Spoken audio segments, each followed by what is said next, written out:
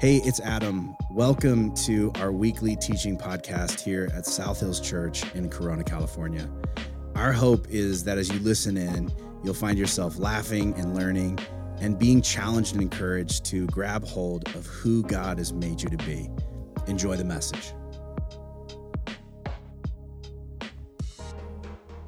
And if you're taking notes, the title of my message is, It's Not a Problem Until It Is.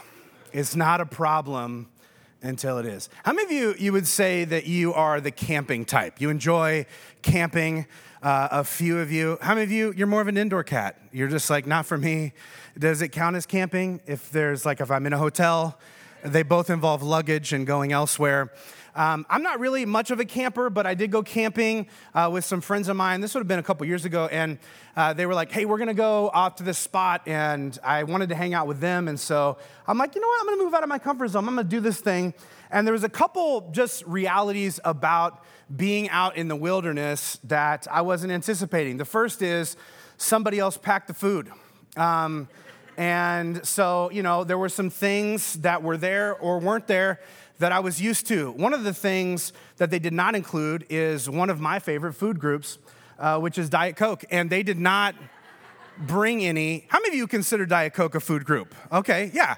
So just normal Christians. And they didn't have it. And instead, they were just like, no, we're just going to do water. And I'm like, I like to get my water in the Diet Coke. And they're like, but I guess you can just drink it by itself. And so they didn't have any of that. The other thing, too, is that there was no cell service. So my phone did not work the whole time that we were out there. And in fact, after about 15, 20 minutes, I was like, I'm just going to put it in my backpack.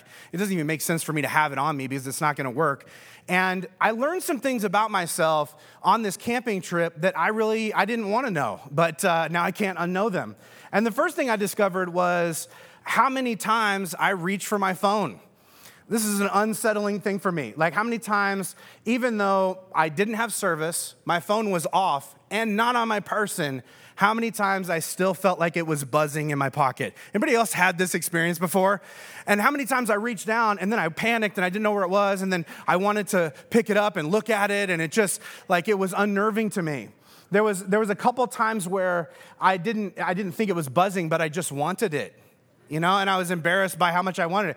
There was one moment where we're watching the sunset, and it's beautiful, and they were all admiring it, and I had this thought of kind of wish I had my phone, which is horrible, right? I'm like, because if I had my phone, I could scroll through and look at other types of sunsets and see if there's another sunset on Instagram that I also enjoy, What a weird moment. Right? I'm like, man, I love seeing a sunset. And God's like, here's one. And I'm like, it's okay. I'd rather search the hashtag in my car and see if I can find one that I like a little bit better. Because they use filters, God, and yours is just a regular, The other thing that happened to me that I didn't appreciate about myself was I started getting this horrible headache.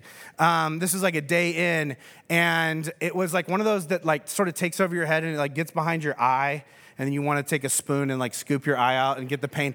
And it was hurting so bad, and I was I couldn't think about anything else, and I was starting to make me queasy. And one of my buddies was like, I think I know what's wrong, and I'm like, what? And he's like, it's the Diet Coke, man. It's you're in caffeine withdrawal. And I'm like, no, I'm not. That Diet Coke is the nectar of the gods. There's no way that I could be having a problem because of it. And he's like, well, let's just test it. And I'm like, well, we'll find out that you're wrong, but yeah, sure. And so we went over to this neighboring campsite, and they didn't have Diet Coke, but they had Diet Pepsi, which is the devil's version of Diet Coke. You know how the devil tries to make a replica of what God is doing to lead people astray. So I went over and they were drink this and see what it does. So I drank it, and 20 minutes later, my headache lifted, and my response was, oh no. This is a thing. This is a legitimate problem that I have. And my buddy was like, how many Diet Cokes are you drinking? I'm like, the normal amount and nothing crazy. And he's like, what's the normal amount? And I'm like, I didn't want to tell him, because it was I don't know, 12 cans. And he was like, that is a whole box. That's crazy, man. And I was like, well, I know that now that I feel sick. Do you think that guy could get us some more Diet Pepsi? Normally I wouldn't settle, but I want to get the shakes. And here's why I bring this up. I wonder if you have ever had a moment where you suddenly realized that you are more dependent on something than you want to be. And maybe that for you happened in sort of the same way it did for me, is you didn't really think about it until you didn't have access to it, and then it became really obvious. Like the compulsive nature that you developed this thing. Like when you're stressed, anxious, or uncomfortable, it's this thing that you impulsively reach to soothe yourself in a specific way, because in your mind, you're just like, man, if I could just do that, I would feel better. I don't like how I feel right now, but if I could just do that, go there, get this, like I would feel so much better. And if you had a moment like this, maybe it was similar to me, where you're like, yeah, but it's just like a little thing, you know? And so you sort of dismissed it, you brushed it off. You know, you told yourself, it's like not like I'm, you know, scoring crack under a bridge, you know, unless that is what you're doing. And if that is what you're doing, I'm glad you're here. It's going to be a very helpful series for you and the rest of us.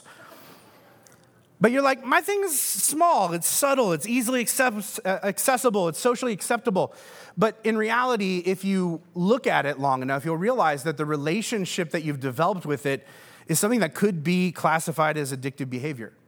And I think this is like one of those words that gets thrown around so much that we think we are talking about the same thing, but maybe we're not. And so I want to give you just a ground level definition of addiction so that throughout this series, we're all on the same page.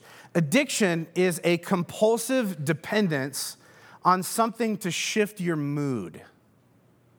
It's marked by heightened cravings, an inability to abstain, to not do it, and a willful ignorance of the relational problems your fixation is causing. And some of you, when you look at this definition, you're having the same response that I did on the campsite. You're like, uh-oh. Because you're realizing that when you look at what addiction actually is, instead of what you've assumed that maybe it is, you realize that it's possible to become addicted to almost anything. And whatever your thing is, the relationship that you have with it probably looks something like, you know, I don't feel good, and so I need to do this to feel a little bit better, and I deserve it. You know, life is hard, and this is how I get through. And you do get through. And for a lot of us, that's kind of all we're doing. We're just sort of getting through. It's not really making you a better person, it's just enabling you to survive.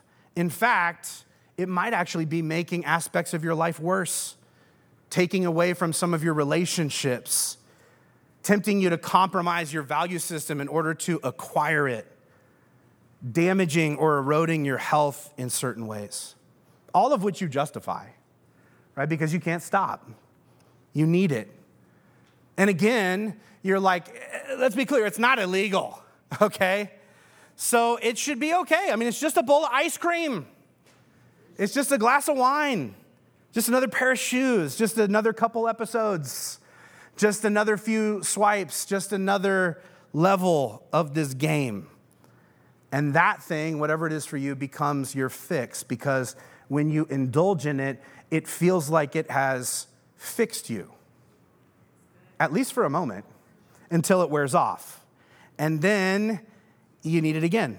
Only this time you need a little bit more, or probably even a heightened version of it. And this is the question that I want you to wrestle with today during this message. What is that thing for you? Maybe it's not even one thing. Maybe it's a couple things. Maybe it's a series of things. But what is that for you? I think whatever it is, it's probably something that would fill you with anger, anxiety, dread, and despair if someone asked you to give it up for 90 days. Like, imagine the thing where you're like, well, somebody would say it was this, but it's not that. Give it up for 90 days. And immediately you would push back and be like, that's unreasonable, okay? I mean, I'm not addicted to it, but like 90 days, that's crazy, okay? Like, and it's not even that I can't go without it. I just don't want to, okay? And I shouldn't have to. It's unfair for you to ask me to. But in reality, you can't imagine your life without it. And no one is immune to this. In fact, probably one of the most spiritual people who's ever lived, The Apostle Paul, who is credited with having written the majority of the New Testament, he talks about this exact thing that you and I struggle with. Romans chapter 7, verse 15 says this, I don't really understand myself, for I want to do what's right, but I don't do it. Instead, I do what I hate. I want to do what's right, but I can't. I want to do what's good, but I don't. I don't want to do what's wrong, but I do that anyway. But if I do what I don't want to do, I'm not really the one doing it. It's sin living in me. Is this not one of the most relatable scriptures you've ever heard in your life? Some of you are like, this, I don't want it to be, but this might be my life verse. You know? It's embarrassing. I'm not going to stencil it anywhere, but like, yeah, I get it. This is speaking to me. Right? Where you look at your thing and you're just like, I don't like that I keep doing it. I go back and forth between hating it and also justifying it. And at this point, it's kind of automatic. My draw to it, it's like a compulsion. And I'm starting to feel like maybe it has more control of me than I have over it. And I don't like that. And the thought of that, when you realize it, is so unnerving. Most of us do the same thing. We're like, you know what I'm going to do to address this? I'm just going to ignore it. Is what I'm going to do. Because my thing's not that bad. But the more we do it, the more we rely on it, and then the less power we have to stop it. And we tell ourselves, you know what? I can quit whenever I want to. But everybody around us knows that's just something that we say to keep from having to face this thing that we don't know how to fix. And that thing, whatever it is for you, continues doing damage, bringing you closer to the inevitable consequences that you keep telling yourself that you are too smart to incur. And this is so prevalent that there are examples of it everywhere. In fact, I want to show you a specific example from the Old Testament. And it is this guy named Samson. And he was destined to be this great leader and protector of Israel. He was one of their judges who essentially operated as the leader of the Israelite people. And so ever since he was a kid, since before he was born, he was being told that he was special. And here's the crazy part. He was special. I mean, like, he had supernatural strength, and that strength empowered him to have all kinds of incredible success. But he had this code that he had to live by in order to sustain this God-given position and power. It was something called the Nazirite vow. And there are 3 parameters that govern the Nazirite vow. The first one is you can't drink any wine. Some of you are like, I'm out. I don't feel called to be a Nazirite. That's good for Samson, but you know what you were getting into. So you can't drink any wine. The second one is you can't cut your hair. And the third one is the hardest. You can't touch any dead bodies. And I know for some of you, you're like, well, then how are we going to have fun on the weekends? You know? Because if I polled you, I'm like, what did you do last night? You're like, does the usual. Went to 7-Eleven, got a Slurpee, touched some dead bodies. You know, just having a good time. Not allowed. And so essentially, like, some of this stuff feels unrelatable, but I think the basis of it is really this.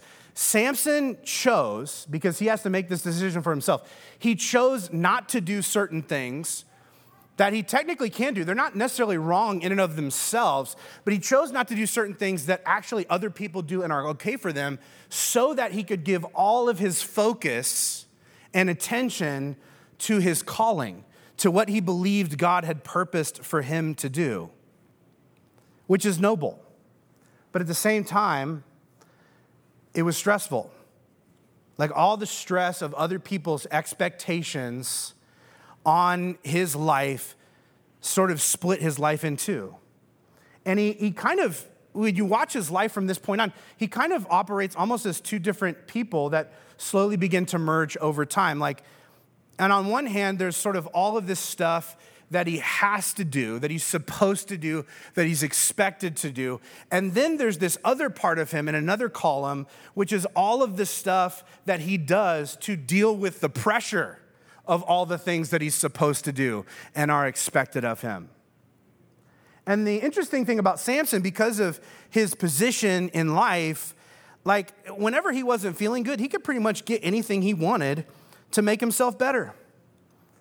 And that was sort of exclusive to him at that time and place. But now we can all do this. It's called the internet. Right? Is there anything that you would want that you couldn't get delivered to your house within the hour? Probably not. I was trying to solve this. I'm like, there's got to be some exceptions. And I started thinking about it. I'm like, oh, no, actually, you probably could get that within an hour. Right? Almost anything you could think of. I know some of you are like, I could think of some things. Don't Google them, okay? You don't want to know the real answer. It's going to get weird. Because the reality of it is that we face, and I think Samson faced, is the easier it is to access something you enjoy, the harder it is not to indulge in it. I mean, it's pretty much easy to say no to something that you don't have access to. Well, I'm not going to do that. I mean, do you have the opportunity? Well, no, but it's a choice.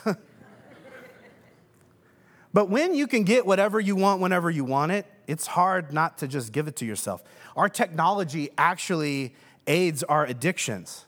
Now, granted, Samson didn't have access to an iPhone, according to my research, okay? But he did have servants.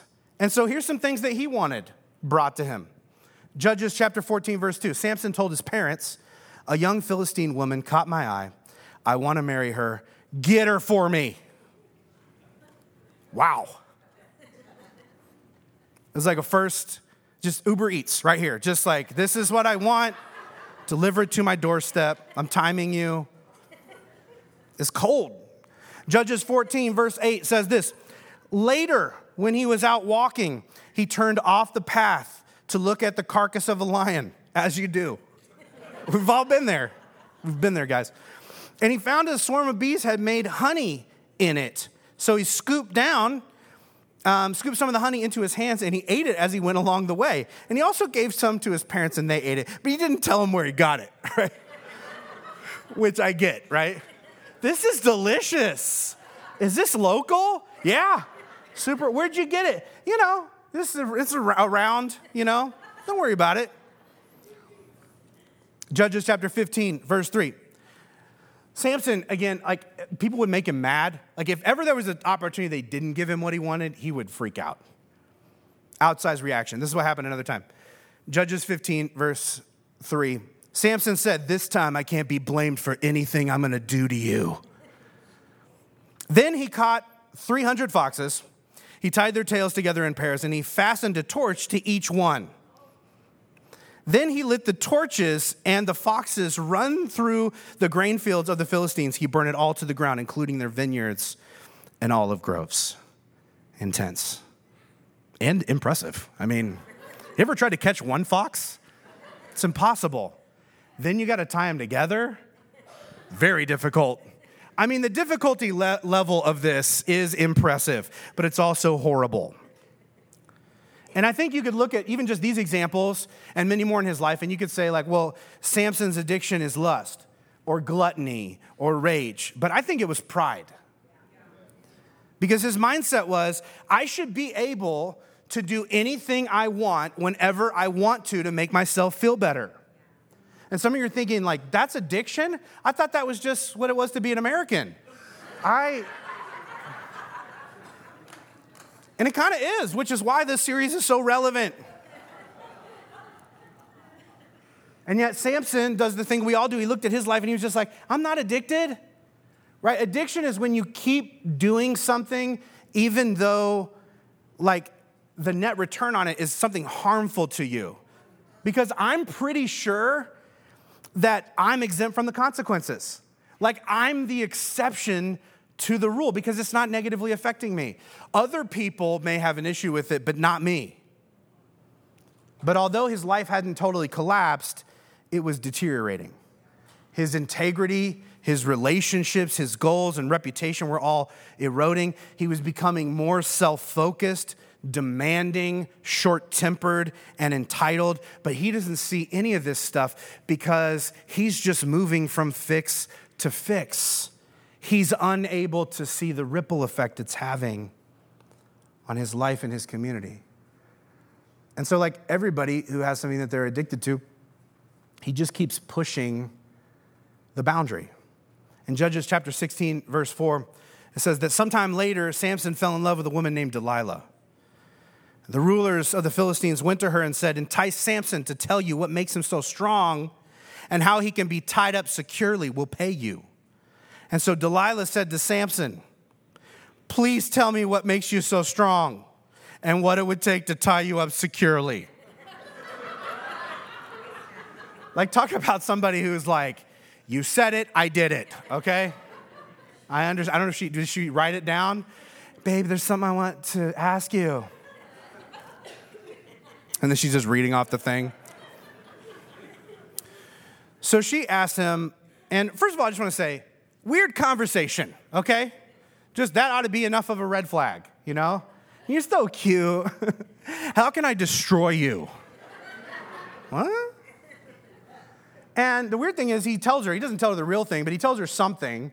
And then she tries it, right? Like, she brings these other guys in and they try and tie him up and destroy him. It doesn't work because he didn't tell her the right thing. And so he breaks out of there and he gets free. And his very first thought afterwards is like, that was weird. What a bizarre coincidence that I told her that thing, and then some other people, probably unrelated to her, came in and tried to destroy me. You know what I'm gonna do tonight? I think I'm gonna go see that girl again. Which seems so crazy to us.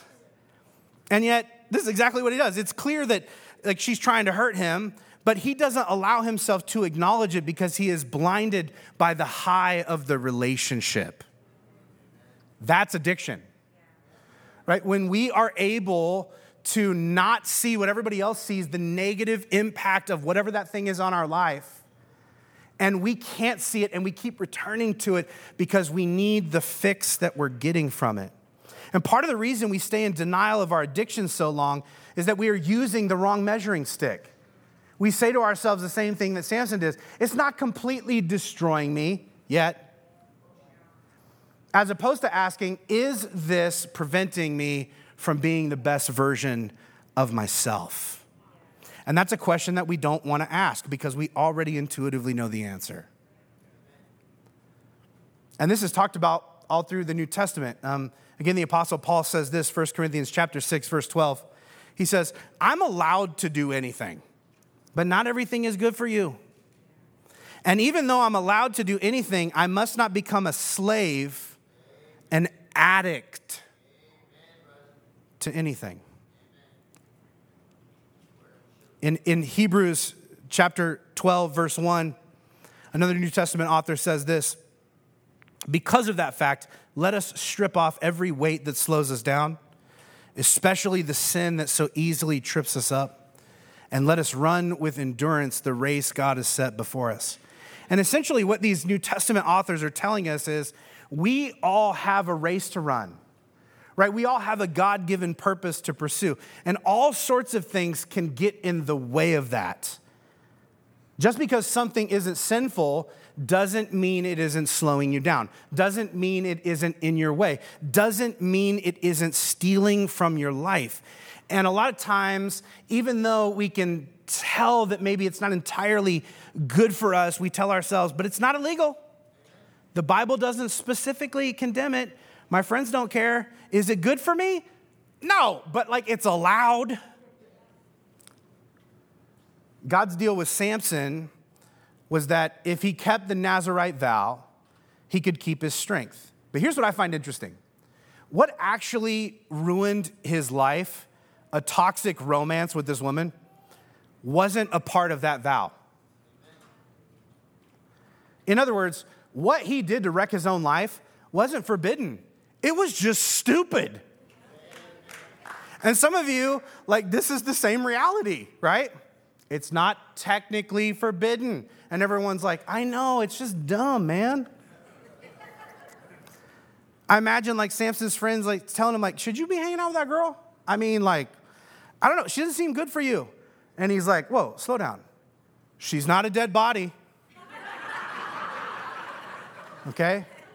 We didn't drink on any of our dates together. And so far, none of our hookups included haircuts. So I feel like this should be okay.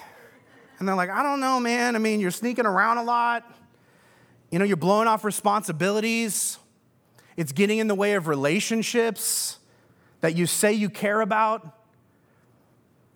And you seem angry a lot, like more than normal. And he's like, nuh-uh.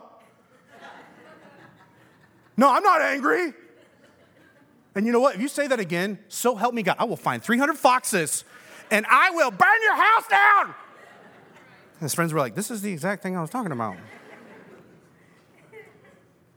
And here's the thing, like in terms of self-diagnosing yourself, one of the biggest indicators of addiction is defensiveness around that issue. If you cannot allow anyone to talk to you about it logically, that's a problem. Because in your mind, you get to this place where you're like, obviously, anybody who calls me out on it doesn't know what they're talking about. Clearly.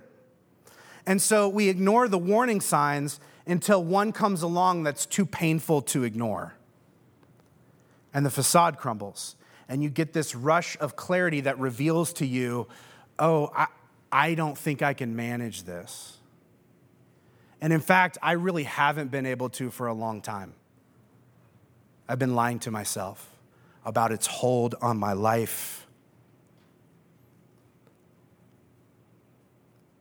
Step one of the 12-step recovery process is to admit that you are powerless over your addiction and that life has become unmanageable.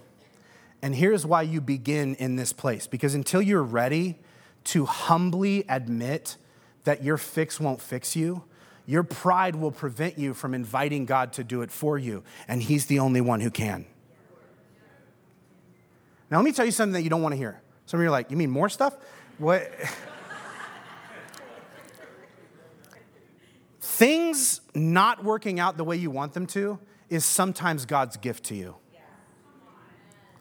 Because until and unless there's something that you realize that you cannot manage, you won't surrender your existence to the true manager. So it's ultimately a loving act, but we don't always see it as such because although, when God is allowing us to suffer these consequences of our own sin or the weight that we've been carrying around that isn't working for us, it doesn't feel like a gift, especially when it's a particularly painful consequence. And for Samson, it was. There were moments where he could have stopped himself. And he never took any of those off-ramps. And so one day he actually keeps going back to this woman. And then one day he actually does tell her what will destroy him. And she's already demonstrated what she's going to do with that information. And she utilizes it. And so we find out in Judges chapter 16, verse 21, that they captured Samson, gouged out his eyes, bound him with chains, and forced him to grind grain in prison. Whew. It sounds extreme, and there's a reason for that. It is very extreme. But it's astounding to me just what it takes for some people to realize that their fix is a dead end and that they actually need to deal with it. I can't tell you how many times I have sat with people who have sort of been in one of the worst moments of their existence and said things to me like, until I lost everything, I didn't realize that money is not the answer. It wasn't until I got fired that I realized I'm a workaholic. It wasn't until my wife left me that I suddenly thought, I think I have a problem with pornography. It wasn't until I had a heart attack that I realized I can't keep eating like this. I can't keep working in this stressful environment. It's taking a toll. And here's the question I think you ought to wrestle with. What do you stand to lose if you don't change? I don't know what your thing is, but there is a cost attached to it. Hopefully it's not your eyes and your freedom. That's horrible. But there's a chance it might be your health or your job or your friends or your partner or your dignity or your influence or your character or your ability to continue to respect yourself. And I just think, wouldn't it be great if you didn't have to learn the hard way? Step 3 of the 12-step program is to make a decision to turn your will and life over to the care of God as you understand him. And when people do this, it is transformative. The question is, what is it going to take for you to do that? Because most of us, we tend to wait until it's our only remaining option. I tried all the other stuff, and it wasn't until the worst possible thing happened that I was like, you know what? I think I need some help. I think I have a problem. You know what would be smarter? Acknowledging that your thing is an issue before it gets that bad and changing before you have to. Like at the moment where you realize, like, I can see the trajectory of where this is going. Other people are alerting me to it. I can sort of see like where it's, I don't want to believe that, but like logically, I know. And so I need to make a change now before it's too late. King David, who's like this prominent figure in the Old Testament, he talks about his process for doing this.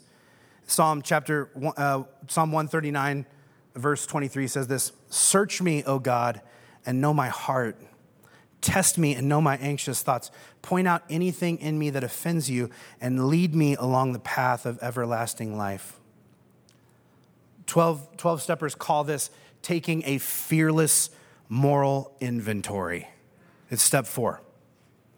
And the reason that David goes out into the wilderness and spends time asking God to reveal to him what his issues are for one very important reason. He doesn't know what they are. And maybe you're looking at the people around you and you're like, how can they not know? How can they not see the impact it's having? The negative ripple effect that it's causing. How can they not see? And the reality of it was, most of us don't see the things that are really wrecking our lives, because the one person who can't seem to see how we're getting in our own way is us. Some of the smartest people I know struggle with the very things they're helping other people with. And everyone's like, how do they not see? Because the person you are the best at lying to is you.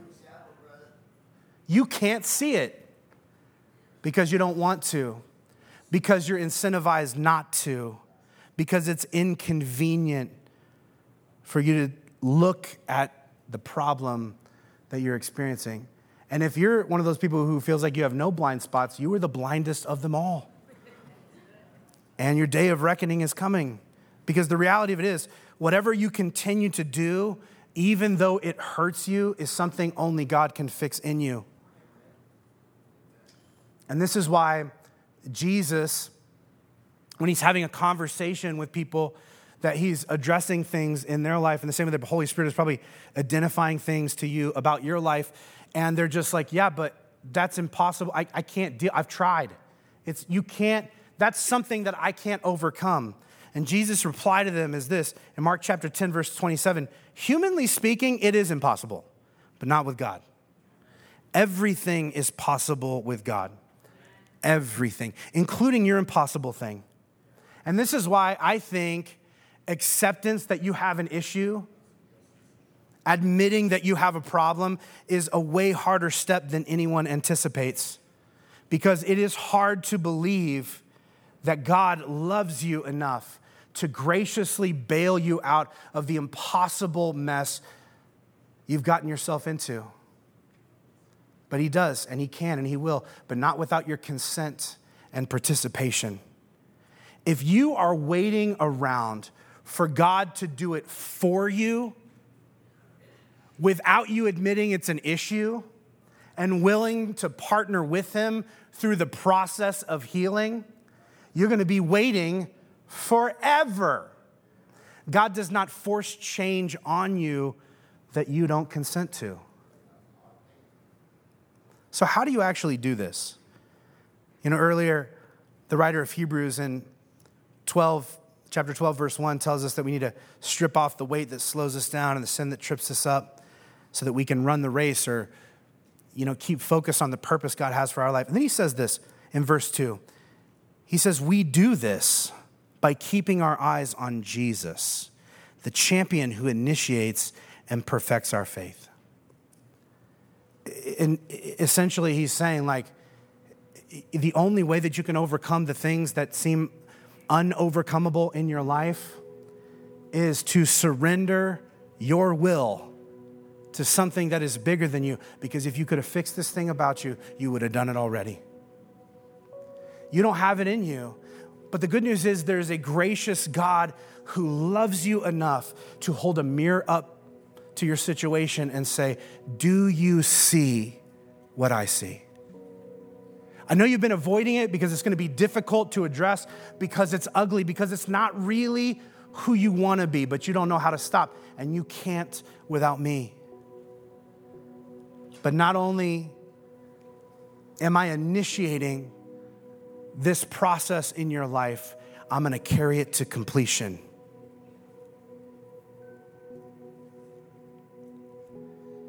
Ironically, Samson wasn't able to keep his eyes on God until he lost them.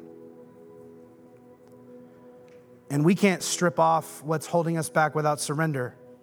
And that's a process. And that process always requires two things that we hate most: patience and humility. And in prison, Samson was gifted both: patience and humility. Listen to this verse. This always gets me every time I read it. Judges chapter 16, verse 22. But before long, Samson's hair began to grow back. And here's why this is significant. Samson's hair was the secret to his strength. But I don't know if you know this about hair. Hair grows slow, especially when it's been shaved. Any ladies who cut emergency bangs during COVID discover this reality? Instantly, you were like, uh-oh, that was a mistake. Looks like we're going to have a standard picture for the Zoom calls for the next few months, because hair grows slow. But here's what's interesting about this and the way that God walks us through what we need to in order to be who we're meant to be. I mean, is there a more effective way to retrain someone with such severe impulse control issues as Samson than forcing them to wait for their own hair to grow? It sounds like torture, but it's training. It's training.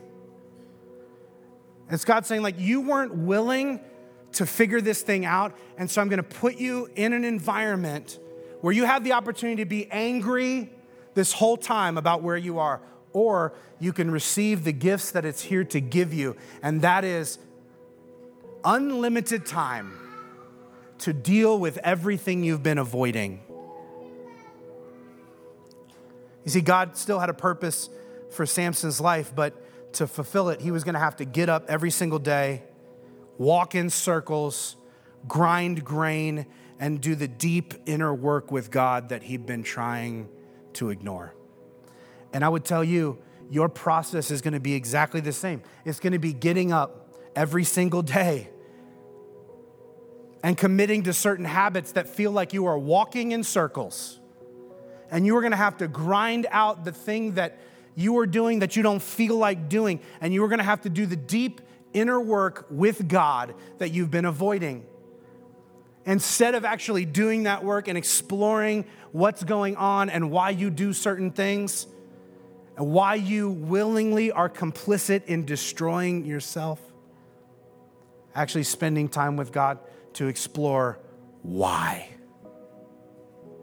To address the deep root of those things.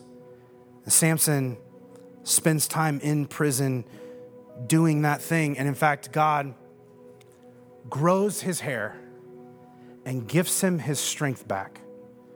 And he's actually able to destroy the Philistine army from prison. How long did it take? When I was a kid, I thought he was there for a couple days and then he was able to just do this thing. It takes more than a couple days for your hair to go down past your shoulders And in the same token, it takes way more than a couple days to deal with all of the hurt and pain and trauma in your story that caused you to do the thing that put you in that place in the first place. God knows what he's doing. And this is what recovery looks like. If you came to this series hoping for some sort of like quick fix so you can just be done with it, I don't have that for you. I don't know that it exists. True healing is a process. But every journey starts with a single step. And the first step in recovery is admitting, I have a problem. I think I have a problem. And so this is the only homework. The big question for you to take away and wrestle with, what's yours? What's your problem? Maybe there's a couple. Because until you admit it to yourself, there's nothing God can do to fix it for you. But the moment you open up, admit it, and begin the process of surrendering to him, there's nothing God can't do in you. Would you bow your heads across this room today? I'm going to just pray this into your life. God, we need you.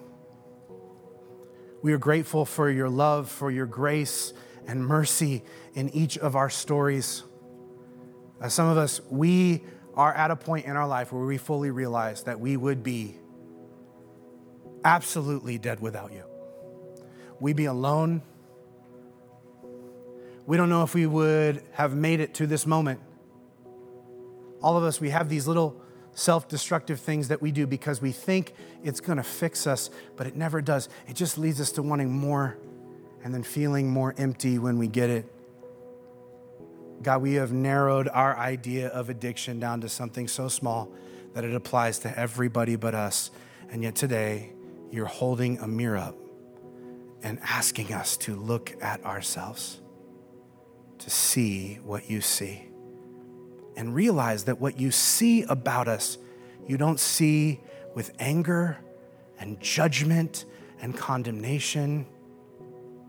You hold up the truth to us and say, there's a better way. You don't have to live this way. You don't have to be caught in this cycle. You don't have to do this anymore. It's damaging you and the people you care about most. And I want to help you move in a different direction. God, I pray that today and throughout this week that you would help us to see ourselves clearly, that you would help us to be honest about where we're at, what we are genuinely struggling with, that you would help us to stop making excuses, and you would help us to invite you in to begin to show us the way. God, we realize there are more steps we need to take, but none of them work without this first one. God, we surrender to you. Heal us. In Jesus' name, amen.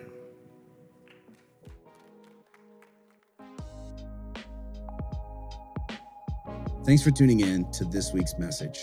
We hope you heard something that spoke directly to where you're at right now in life. To find out more about our church, hit up our website, southhills.org/corona, or follow us on social media at South Hills Corona. And if our messages have made a difference in your life, help us get the word out by rating and reviewing this podcast. And as always, you can support the ongoing work of our church by giving through our website at southhills.org/give and selecting the Corona campus.